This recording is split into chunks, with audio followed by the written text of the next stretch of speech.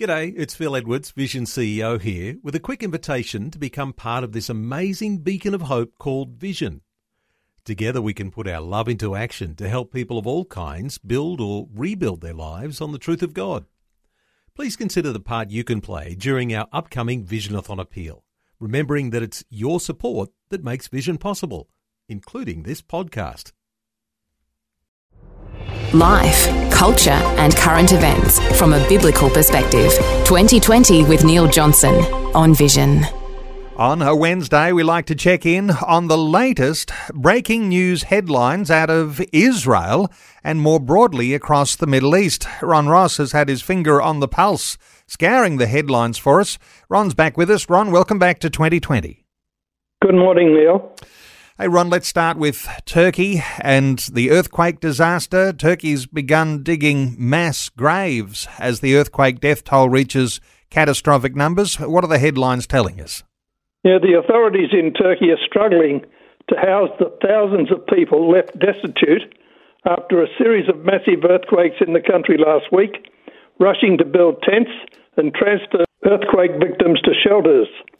The areas most affected are home to the majority of both Turkey and Syria's Kurdish populations. In Turkey, basic food aid has reached some of the largest affected cities, but many community survivors have had to rely on the generosity of local small business, and many say they have not eaten in days. The Turkey-Syria tally estimates suggest 40 to 50,000 confirmed deaths, with those numbers growing daily. In the most Kurdish city of Adıyaman, in Turkey, local authorities have begun digging mass graves for the unidentified dead to prevent bodies from decomposing and potentially spreading disease. The Kurdish outlet Ruda reported on Sunday, citing local officials, that residents have buried 500 unidentified people and counting, an operation that required 15 bulldozers. How gross is that?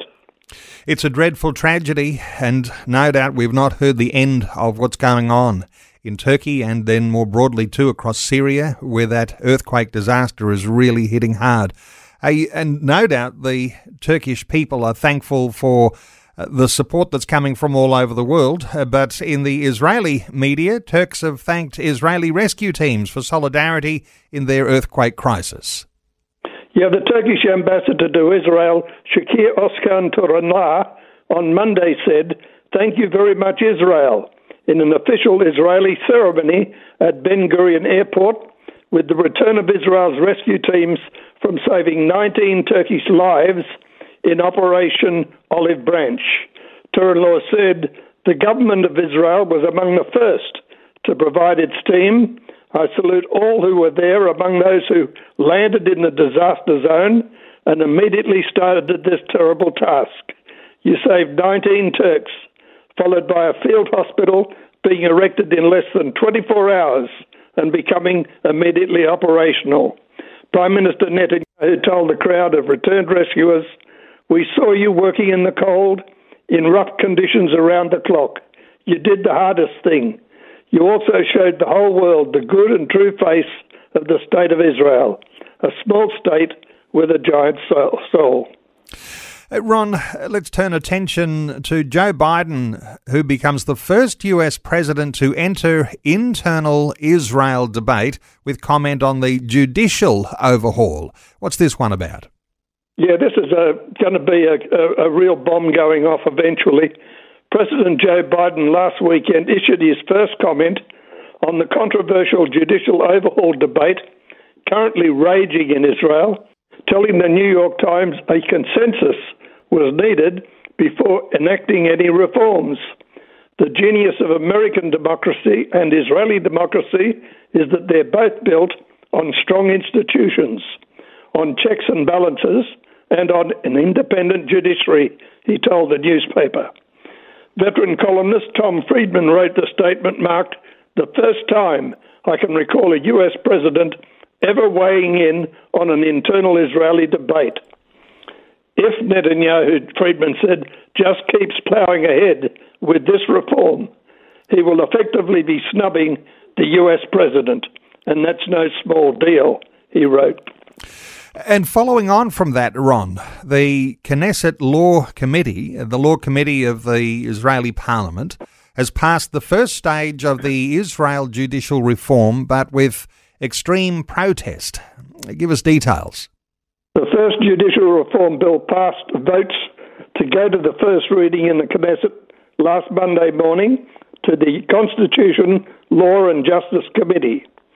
The committee members voted 7-9 twice in favour of the bills and amendments to the Basic Law, the Judiciary and changes to the Judges Selection Committee. The reading of the bill and the vote were conducted in a hurry amid vocal protest by opposition members. Follow-up vote to revise the bill failed. From the beginning, the session opened with chaos, scenes of shouting and chanting. Opposition members shouted shame and disgrace, accusing Committee Chairman Simcha Rothman of ruining the country. Yesh Atid Member of Parliament, Yorel Atzunu, jumped onto a table, then leapt into the middle of the room and approached the chairman's seat while berating Rothman. Rothman ordered the removal of opposition parliamentarians from the room, who resisted when security removed them by force. 90,000 people, it's estimated, gathered in Jerusalem and in other major cities across the country on Monday for a massive strike and protest as the coalition held its first votes on its flagship and controversial judicial reforms. Some suggested the numbers at the protest exceeded 300,000. This is going to be momentous. And challenging times ahead, no doubt. Ron, let's finish off with, this is an interesting one too, where the Spanish city Madrid has offered to partner with the Israeli city Tel Aviv after Barcelona severed their twin city ties. What's behind this one? Yeah, and from what I understand, the Barcelona relationship had been over 25 years. But Barcelona's Mayor Ada Colau cut ties with Tel Aviv last Wednesday, citing what she said was an apartheid in Israel. Immediately, Madrid's Mayor, Jose Luis Martinez Almeida, offered to step up as a replacement. In a letter to Tel Aviv Mayor Ron Halday, and during a press conference, Martinez Almeida said the twinning is a great opportunity to show Madrid's commitment to strengthening relations with a democratic and law-abiding state like Israel. Twin or sister cities typically collaborate on tourism and economic enterprises.